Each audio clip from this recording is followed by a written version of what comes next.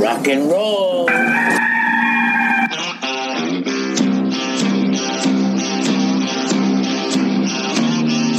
It's your daily dose of all things Gamecocks on the Inside the Gamecocks podcast. Here's J.C. Sherbert. Inside the Gamecocks podcast, J.C. Sherbert here with you on a Wednesday, August 26th, 1 month until kickoff. Gamecocks kickoff September 26th against Tennessee at Williams-Brice Stadium for the 2020 football season, the COVID-19 revamped 2020 college football season. You can kind of feel the excitement in the air because it looks like, a lot of people out there feel positive about getting this thing off the ground. All SEC schedule this year. Going to be challenging for the Gamecocks, obviously. But South Carolina's kind of laying in the weeds. They're kind of under the radar. And that's always – it's not necessarily a bad thing when you're coming off a year like the Gamecocks did. Last year going 4-8, very disappointing. In many ways, it was an inexcusable season for Will Muschamp and his staff. But, there's always a chance at redemption. A good friend of mine always likes to say the good Lord loves redemption. And South Carolina, first two games of the season, Tennessee and Florida, they have a shot at redemption relatively quickly and to kind of get back in the conversation in the SEC East. But we had a show on relevance a couple of weeks ago. I'm going to stop hammering that point home. I think that as I continue to kind of listen to the national narrative about actually playing this season and not if we should play or not, one thing I've noticed is the Gamecocks are sort of absent. There was an adjusted top 25 the other day. I think 8 SEC schools were in, and then Mississippi State received votes, but not the Gamecocks. So they're off the radar, folks. Probably more off the radar this year than I've seen them in a while. Maybe since after Holtz went 0-11 that next season. But people were still talking about the fact Lou Holtz went 0-11. So there's just literally nothing. Maybe you have to go back to the Brad Scott era in terms of that. But we did a show on relevance a couple of weeks ago. I don't want to hammer that point home.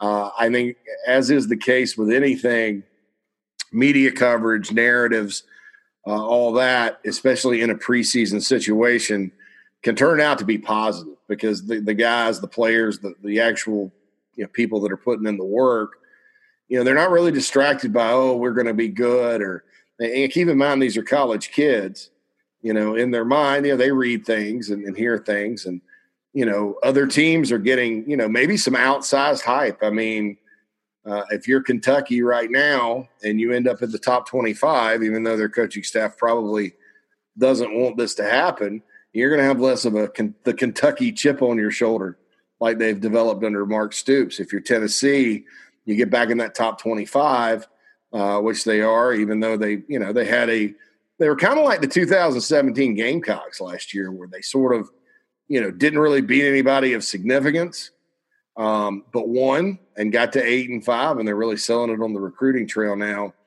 But, they're in the top 25, so are they going to think, hey, we've arrived based on our body of work? South Carolina doesn't have to worry about that. So there's two sides to everything. I think you don't want the program – you don't want to be like off the radar like this for a long, long time because that hurts your relevance. It hurts recruiting, although these guys do a good job of overcoming things like that in recruiting. But, right now for this team, they have to realize they have a lot to prove, and they do. You don't go 4-8 and lose, your long winning streak against schools from North Carolina twice, losing to a Sun Belt team at home, an inexcusable loss at Missouri where coaching on the offensive side of the ball and support decisions in that department really cost you. In the Mayor's Cup, which is a team you'd beaten 3 straight times, you go to Tennessee and collapse. 3 straight wins at Tennessee are out the door. Just everything that could go wrong will go. And then they weren't competitive against Clemson, weren't competitive against A&M on offense, and then late they blew it out. So the last 2 games were terrible. I mean, they were – they reminded me of the 1999 Lou Holtz team, in the last 2 games last year where they just were going nowhere. And whatever bright spots you got on defense were quickly eliminated by the fact that their offense just was pedestrian and stalled and whatever. And, of course, last year there were lots of injuries again. And so redemption is possible here coming up in this all SEC season. But that's all on that topic. I want to talk about wide receivers and kind of throw this out at you. Jalen Brooks is a player that South Carolina got via the transfer portal. He is not eligible yet. He has not gotten his waiver. They feel like they have a chance at getting him eligible. 6'3", 190 pounds, played at Wingate College, Wingate University in North Carolina on the D2 level, caught 44 passes there, was going to transfer to Tarleton State in Texas, and actually did go through with that transfer, then decided to come back closer to home because of a family issue. And South Carolina picked up his tape and evaluated it. Joe Cox, the new wide receivers coach, liked what he saw. Quite frankly, I like what I saw on the tape. And the Gamecocks offered him a scholarship right before camp and got him in. He's 6'3". He's 190 pounds. He's built kind of similarly to Brian Edwards, who was a draft pick by the Las Vegas Raiders and is doing well in minicamp. Edwards was the all-time leading receiver in South Carolina history, departed after last year. So he's a guy that could maybe step in, who's got some experience at the college level that could do some things, make some things happen for a receiving core that's really kind of looking beyond Shi Smith for a guy to step up and do that. And so when you look at Brooks, if they can get him eligible, he could be a big piece of the puzzle. And based on practice, this guy's one that competes every down, competes for every ball. He's got a lot of discipline in his game. He's got a lot of ability to go out and compete down in, down out. He takes pride in his blocking, great body control when he jumps up to get the ball. He can leap fast enough. I mean, this guy could be one of the most under-the-radar players in the country since he came from D2, and he's heading into the SEC if things go as planned. And I'll say this too, people worry about the level of competition. You go from Wingate to the SEC, that's a big jump, but he's going up against Izzy Mukuamu, J.C. Horn, Jamie Robinson, Cam Smith, a lot of high-level SEC guys individually in one-on-one situations in camp. So the worry is less considering who he's going up against in practice. If South Carolina were rebuilding their secondary, maybe had a bunch of freshmen back there, then you kind of take things slow and you say, well, maybe, maybe not. But, the proof is in the pudding based on his practice performance and all that. South Carolina just has to get him eligible. And if they do, he could be a guy that really works out for the Gamecocks, a big surprise. So if you get Brooks, and we're going to talk as if Brooks will get the waiver. And, that's, you see some of these waivers around the country. Cade Mays at Georgia, the running back at Virginia Tech. And the NCAA is kind of, after being very liberal with approving players, they've gone back and started denying guys. I will say that, Jalen Brooks is not transferring out from a program that canceled football or whatever. That wasn't the reason he transferred out. They may have canceled football out there at Tarleton, but it was before people started canceling the season. So that's not really a reason to deny him. But South Carolina feels good about that. So we're going to operate under the assumption he will get his waiver. All right, so you put him with Shi Smith. Let's say he's number 2, the number 2 receiver on the team. Well, then your 3 becomes, and look, these guys line up all over the place. I'm not going like outside to inside here. I'm just talking about top receivers on the team. Xavier Leggett or Dakarian Joyner's your 3, and then the next one's 4. And then maybe you get a Luke Doty, if it works out at receiver, to be your 5th guy. And then for your 6th, Rico Powers has been right there. You could even move Rico up. Let's say Rico passes Xavier Leggett. Xavier's been hurt. Rico's been taking snaps at his position. Let's say Rico's a starter, and then you kind of look at it, and your 3 starters end up being Rico Powers, Jalen Brooks, and Shi Smith. So you've got the guy that's returning, that's a proven guy. You got a guy that's proving himself every day in practice in Brooks that has experience on the college level. And then your 3rd guy's a stud true freshman. Who brings it every day. And then 4 and 5 become Leggett, who is the fastest player on the team. And Dakarian Joyner is one of the most elusive players on the team. And then, Luke Doty may or may not be the guy. So you look at it, and all of a sudden with Brooks, if he gets eligible, you're kind of cooking with grease a little bit because you do have some guys, you do have some targets, some guys that can take a top off the defense, the guys that can get separation, guys that can make people miss in the open field, guys with really good hands, and that I think as an end product is superior to maybe what we were anticipating, which is Shi Smith and then just cycle a bunch of average guys out there, and then it is what it is. So I think Jalen Brooks may be that linchpin to where at least you have a guy that's played at the college level a bunch, that's performed and produced at the college level, who obviously is a very hard worker and has the size and speed and hands and everything you sort of look for. So, I think that's the linchpin to this receiving core. If we really think about it, moving on in toward the season, hopefully the NCAA, and we don't always love the NCAA, and we don't always respect their decisions because they operate in darkness when it comes to things like this. And I know a lot of coaches like Lane Kiffin's been very frustrated about getting one of his safeties eligible this year. They still haven't heard about it. Nick Muse, they didn't really care enough about him to even talk about it until after the first game.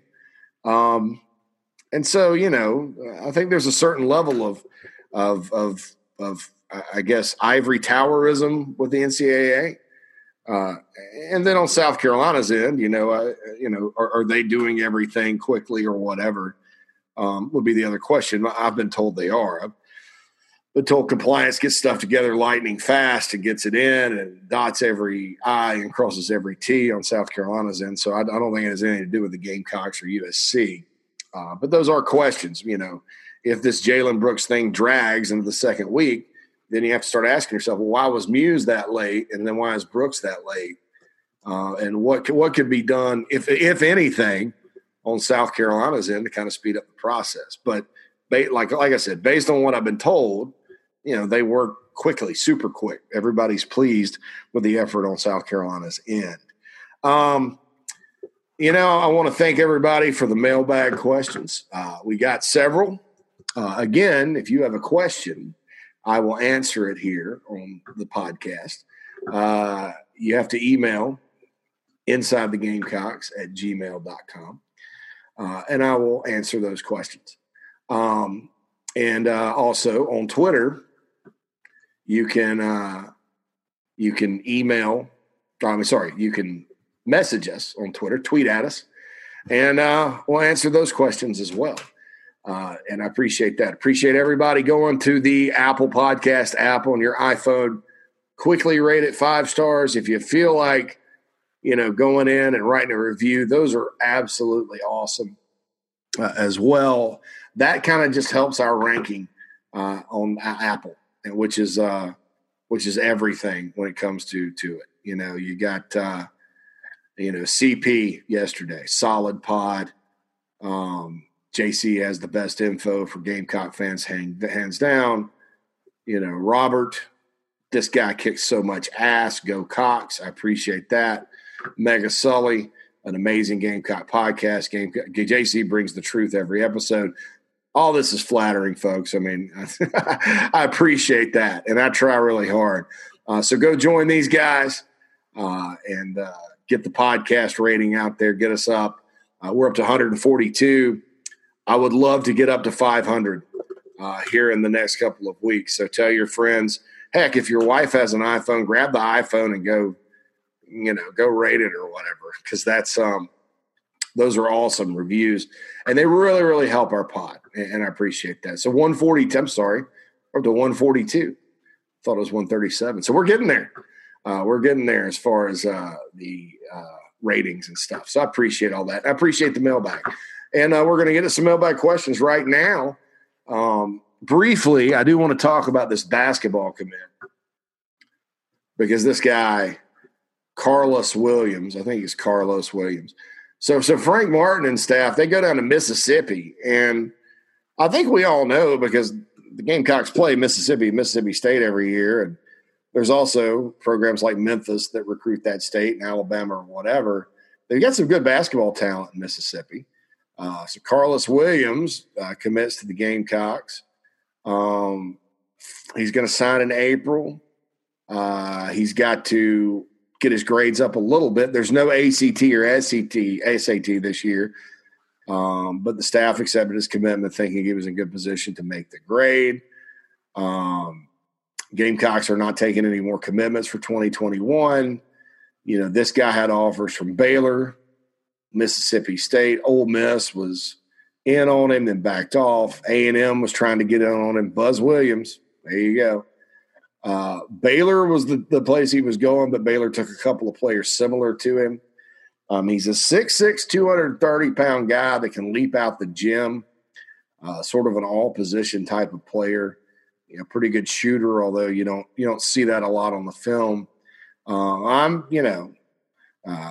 Player comparison was Draymond Green. I don't know. I hate player comparisons.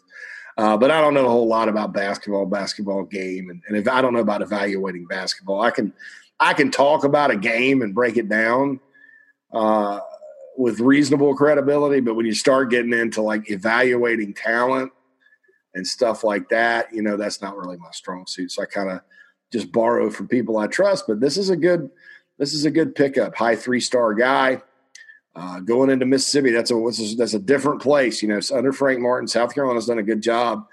They go up and down the East Coast from Florida all the way up to New York, Pennsylvania, and all that.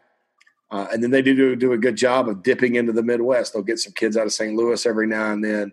Of course, Jermaine Cousinard was from he played in Indiana, but he's really from Chicago. So they'll dip in and get a guy like that. And then they go international, you know, all over the place, Canada, wherever. So when you're talking about the Gamecocks, you know, this year, it's a situation where, you know, the recruiting class, I think adding this guy, you know, makes it a pretty solid class. You know, he joins in with Devin Carter out of Miami, and then Jacoby Wright, who had an outstanding summer and probably will end up going up. Right now, this class for 2021, and it's not going to stay here, is ranked 4th in the SEC, which the previous year was ranked 13th. I don't ever expect South Carolina #1 in the computer-generated 24/7 sports basketball team recruiting rankings to ever be that high, ever. It's not going to happen. And that's fine, because that really, you know, as we've learned over the years, doesn't have much to do with winning games. And then I never expect them to be picked by the SEC media days. If they're picked above 8th this year, it's a miracle. It's a miracle, and it should make you nervous, because that may mean they may not go all that well. So, you know, and I look at this too, and this is in terms of recruiting basketball guys, you know, that are highly regarded. 24/7 Sports has an all-time commits thing. And this may not go back very far, but the #1 recruit was P.J. Dozier, and #2 was Sindarius Thornwell. How important were those guys? #3 was Bruce Ellington, out of, you know, who ended up being really good on the football field. And then, like, you get DeMontre Harris, Lakeem Jackson, Balkman, but then R.J. Slauson wasn't all that good. Mike Holmes never panned out. Anthony Gill was good at Virginia once he transferred. Dwayne Day, solid player. Damian Leonard, not that good. Ramon Galloway got out of here and went to, where'd he go, Villanova or LaSalle.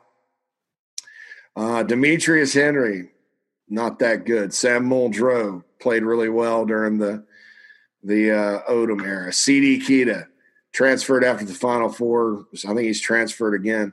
And then you get into A.J. Lawson, you know, and then Tamarcus Blanton, and then Jalen McCrary. That's Tamarcus Blanton and Jalen McCrary start the 3-star deal. Oh, and Lawson was a 3-star, by the way. Although A.J. Lawson stays in school and ends up playing his senior year of basketball, Carolina would have probably had to beat the whole country on that guy. You know, so that just kind of shows you that historically it's been tough for South Carolina recruiting. We're going to get into all that at some point closer to basketball season, because there are reasons for that. And I don't know that there's any answer to those reasons other than, just go out there and go to the NCAA tournament 4 or 5 straight years or 4 out of 5 years. And, that will generate more fans in the stands if we ever get fans in the stands back, and winning and all that. I think the idea right now, no matter who the coach is, this is not an indictment of Frank Martin, is, Frank Martin's got to go find guys. He's got to go get the Jacoby Wrights of the world. He's got to go find this kid Carlos Williams. He's got to go get the A.J. Lawsons and the Jermaine Cousinards. And you can win that way. I mean, you can win that way. When you're talking about an 18-13 team that won 10 conference games last year, being pretty much an underachieving team, it's pretty good. And the SEC is going to be better this year. So they get a 10-8 in conference this year. I think they'll probably go dancing. But that's what you have to do, because, I don't care who comes into South Carolina. They're not going to corral the in-state talent. There's too many people working against the program that are, convinced that young people are better off going someplace else, basketball playing young people. It's kind of funny, you look at football and baseball. I mean, how many baseball guys are in the pros? I don't know that they're all from South Carolina. I know like Whit Merrifield's from North Carolina, obviously Jackie Bradley Jr. is from Virginia. But then there's other guys that are from the state that are in the show. You look at the NFL, it's littered with South Carolina talent that went to South Carolina. In basketball, P.J. Dozier, South Carolina kid, went to South Carolina in the NBA. South Carolina's got Dozier, Chris Silva, Thornwell was on a roster in the bubble. And then Bowen, who never actually played for the Gamecocks but practiced, and he claimed South Carolina. He's on the roster. So, I mean, where's the argument that somehow if you're in state going to South Carolina is bad for you? You could point to some guys actually from the state that maybe it didn't work out at South Carolina and they had to transfer. But you know what? It didn't work out anywhere else either. Yeah, that's the funny thing. It didn't work out everywhere else either and all that. And again, nobody's going to fault Zion Williamson for going to Duke. What if John Morant had come to South Carolina and taken Frank up on the offer and not going to Murray State? When guys leave the state for Murray State, something's up. I mean, there's just something's up. And it's not a problem in other sports. And like Dawn Staley can get any person she wants from in the state. And actually, her first run was built on in-state town. And you kind of look at it, Naismith from Vanderbilt, they're projecting him to be a top 10 pick. So that'll be like the second time in 3 years a South Carolinian has gone in the top 10, Zion and Morant and then Naismith. That's tough. It's tough to swallow. It's not Frank's fault. It's not Frank's fault. And you naysayers out there can say whatever you want. You can bring whoever you want in to recruit to that program. And the results, I mean, in my opinion, the results will be no different. No different. No different. That doesn't mean an overhyped in-state guy won't end up on your roster. Because there are some overhyped guys that leave the state, they go wherever, and they never play. And there have been some overhyped in-state guys that come to South Carolina. I just mentioned a few of them. So that doesn't mean that.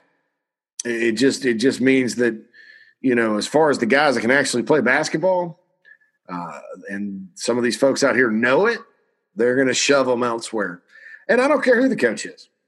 To overcome something like that, the answer is you just have to win, and the optics of your program have to change. And that takes ammo away from certain people that are out there. And I'm not naming any names or anything like that. I'm just saying, the ammo part of it. You want to do everything you can. And I think South Carolina does that, with the exception of let's get to the NCAA tournament every year. So right now, like I said, he's got to go recruit guys like this because you got to have players. I mean, you can gripe all you want. Oh, the good players are leaving the state. Well, Not really. Not all of them. Trey Hannibal's a good player. Jalen McCrary is a good player. Jacoby Wright. And I think Frank's got something going at this Legacy Charter school up in Greenville. Wright's going to be really good. So they're working. It's just one of those things. And, so if you can't get them from within the state, and you can't get 100% from within the state anyway, you got to go be resourceful. I talk about that in football recruiting all the time. Go be resourceful. And I think the football staff is. I think the basketball staff is. And if you look at the baseball staff right now, and it's almost happened quietly as far as the experts go, and baseball is kind of a weird thing because it happens way too early. Way too early, in my opinion. But if you look at it, they should be a contender to get back to Omaha in the near future with how they're recruiting. So there we go on that. So we'll switch back to football now and get to the mailbag, which, again, I appreciate each and every one of you rolling the mailbag in. All right, so here we go. Mitchell. And Mitchell, I appreciate the email. He says, I have to say that I recently started watching your podcast late last year, and we're not on video, so he's listening, but watching's fine. I have to say it's definitely 5-star material. I've been listening and found out you were taking questions from listeners, so I decided to come up with a question to be included on the mailbag segment of the podcast. With that said, here's my question. There have been many teams in college football over the past few seasons that don't have a lot of blue-chip talent on their rosters, or a lot of unknown players that have been under-recruited and have won big as a result. Those teams include Matt Rule's Baylor teams, PJ Fleck's Minnesota teams, and the group of 5 New Year's Six bowl teams, such as Memphis, Western Michigan, and others. In today's SEC, do you think it's possible that South Carolina could get back to the top of SEC college football by following these teams' methods of prioritizing coaching and evaluating talent instead of doing what they normally do under Muschamp, recruiting the state and trying to get as much blue-chip talent as possible? Well, I'll say that's what it's basically like a hybrid. And I think in the SEC, you have to do this. And I think that, and people get mad at me, but I have to use Clemson as an example because they're really the only program in the past, 15 years that's gone from perennial division hopeful to national championship contender and winner. Clemson didn't win the ACC for 20 years, 21 years. They didn't even win the ACC. So they were hopeful to win a division every year. And you kind of got to do a little bit with what they did without, you kind of sometimes in their classes like that set up the Taj Boyd era at Clemson. They were really heavy on certain areas of their football program. They were elite. And then other areas they weren't. And so you got to kind of avoid that, I think, with the schedule South Carolina plays because, you can roll out there with Sammy Watkins and Andre Ellington and DeAndre Hopkins and Martavis Bryant and Taj Boyd, with an average offensive line and with a defense that gives up some plays. And you can outscore, most of the teams in the Atlantic Coast Conference. Not all of them, but most of them. In South Carolina's case, you really can't do that. If you don't have a D line in the SEC, you're dead. You're not going to stop anybody. And then Clemson got to that level and then capitalized on that. And then, then the Christian Wilkins and Cleveland Farrells of the world start coming. You go out to Kansas and make an evaluation and get a guy like Isaiah Simmons to go in there. Their secondary, when they played for the first national championship, was a lot of South Carolina guys, 3-star guys. Now they go and get 4-star guys. So what you have to do is, like PJ Fleck and Matt Rule and to a certain level, Memphis. And keep in mind, Mike Norvell, Justin Fuente and Mike Norvell are now at Virginia Tech and Florida State. And PJ Fleck, who was at Western Michigan, is now at Minnesota. So I'll focus on – Fleck. Minnesota does not have a lot of in-state talent. So they have to go and they got to evaluate guys out of Georgia or New Jersey or wherever and then out-scheme people. Well, and there's more talent in South Carolina than there is in Minnesota. So you can get a nice base. You can get Jordan Birch and Zach Pickens and Luke Doty Brian Edwards and guys like that. And then there's usually a Deebo Samuel type out there that's under the radar that ends up being really, really good from within the state. So you could do that. And you got to get the blue chip guys in the SEC. But it also takes a blend because, South Carolina's not going to go sign 15 4- and 5-star guys. They may get to like 15 guys that are rated 4 stars or higher by at least one recruiting network. That's logical, but you're not going to get, classes that rank as high as, say, Ohio State or Clemson right now. I mean, it's unrealistic. So you do have to go evaluate. And I think they have evaluated. I think they focused on making good evaluations. Now, you said prioritizing coaching. They prioritize coaching, but, I think that there is a legitimate question on game days based on the results, to question that. I think bringing in Mike Bobo was smart. Bringing in Tracy Rocker, who, Tracy Rocker did a great job at Georgia and Tennessee when he was there in the NFL with the Tennessee Titans. But, where Tracy Rocker sort of cut his teeth, he was in Arkansas, I think under Houston Nutt. And they would go out and go into the state of Georgia and beat, I don't know, Western Carolina on a guy or two. And then next thing you know, those guys were in the NFL. He's a great developer of talent. And I think you need that. Joe Cox, you look at he's a young guy, but you look at what he did at Colorado State, you got to piece it together out there.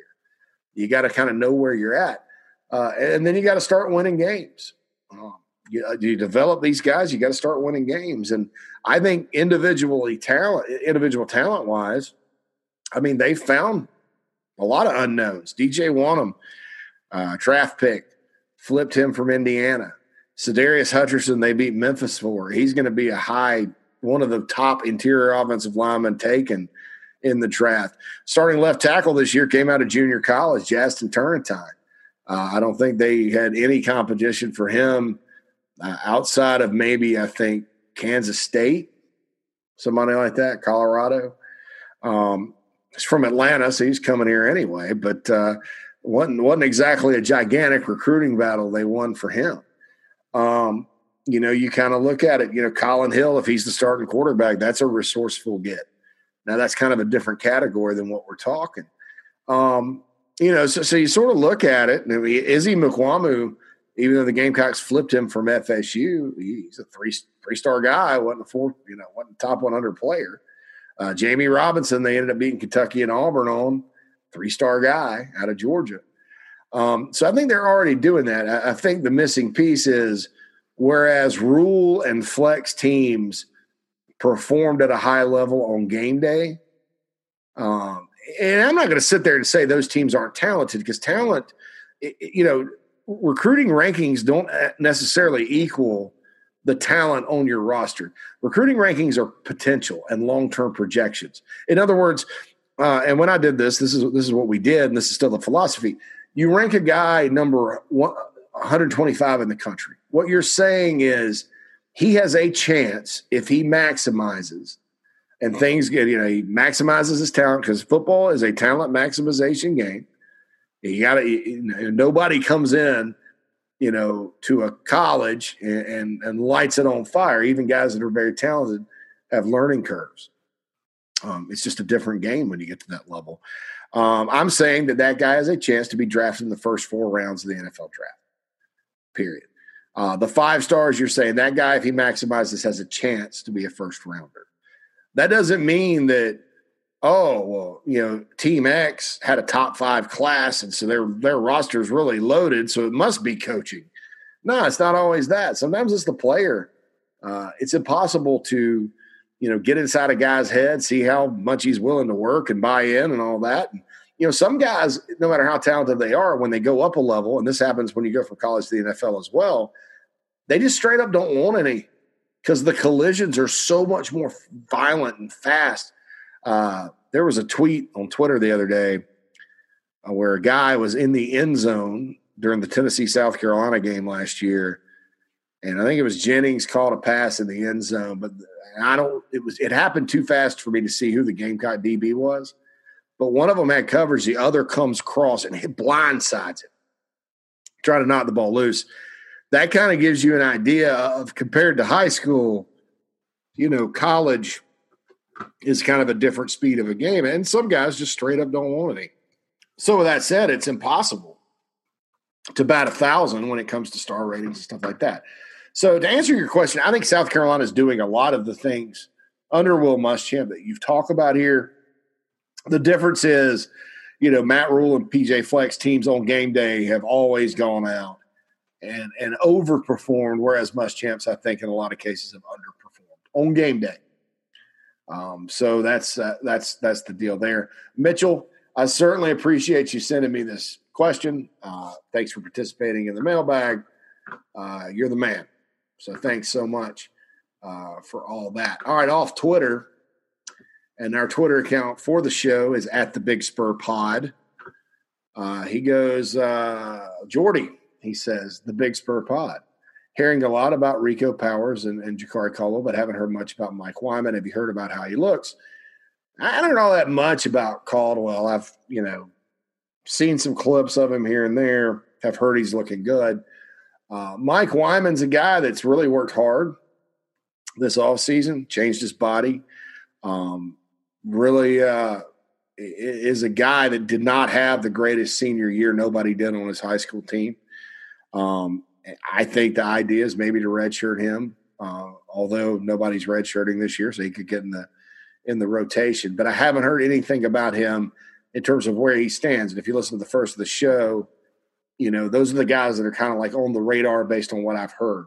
That said, there's a lot of people that because Mike Wyman sort of committed early and was this highly rated guy, and then his ranking dropped or whatever, they were thinking they were just writing him off. I would not write him off. I would not write him off. I think he's got, some talent that needs to be kind of developed a little bit. And we'll see what happens. Not making any bold predictions about him this year. But like I said, don't write him off. He's a guy that's working exceptionally hard. And that's all you can ask for. We'll see what happens moving forward. But, and the other point of all this is, with everybody redshirting this year, you may see Mike Wyman on the punt block team or something. And he may be really good at it. You're going to be able to use scholarship guys on special teams and all that and not worry about it. I mean, you can have, a bunch of – and this is what programs like Alabama and Ohio State have had this luxury. I mean, we remember Minka Fitzpatrick at Bama. He didn't start in the secondary because they had guys. He played sparingly or not a lot back there.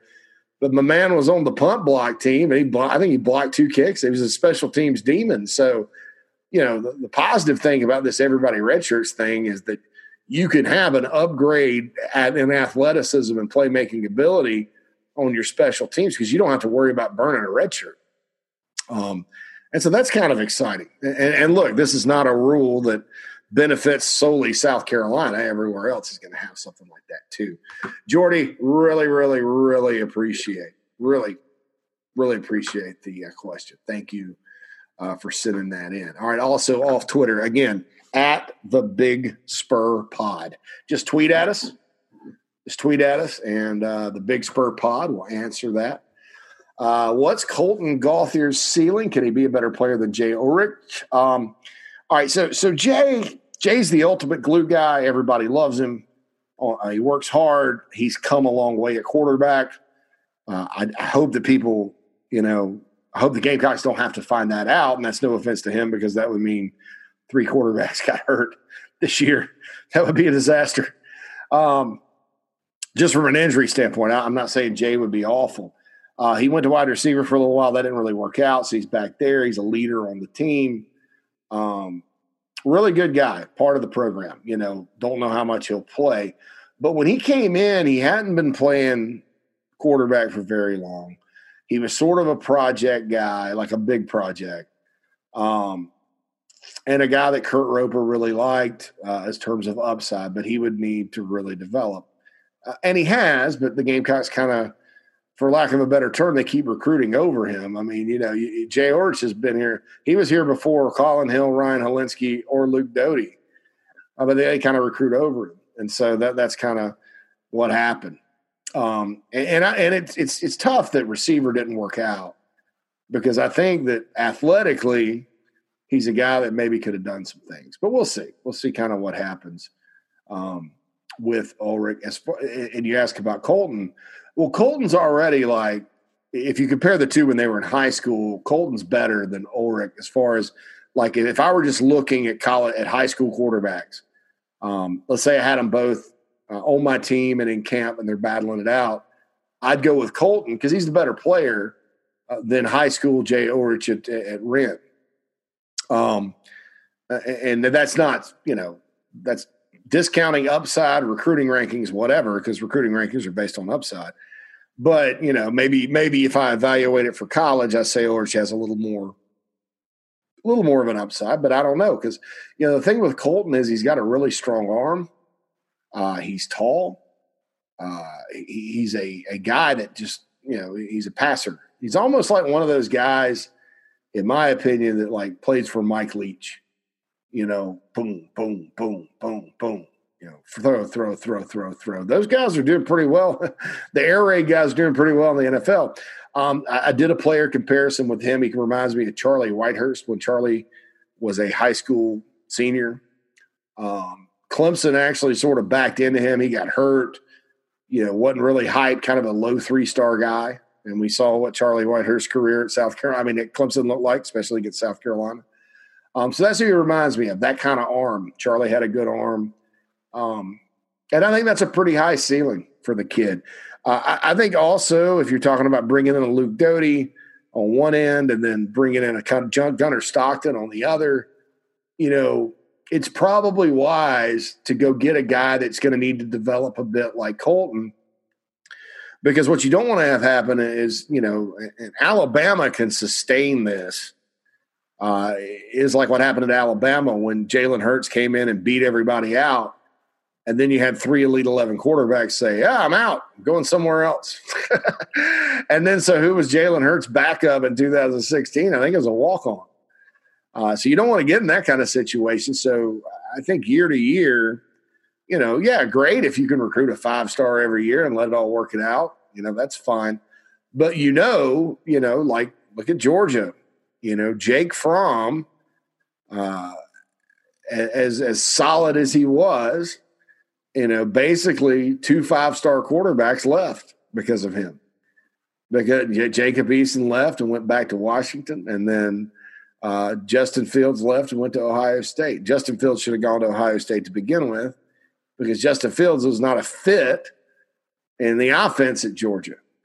So he wasn't a fit in the offense at Georgia. He leaves. Kirby makes a change at OC, and then that was a disaster because they got worse, and he certainly wasn't a fit that year.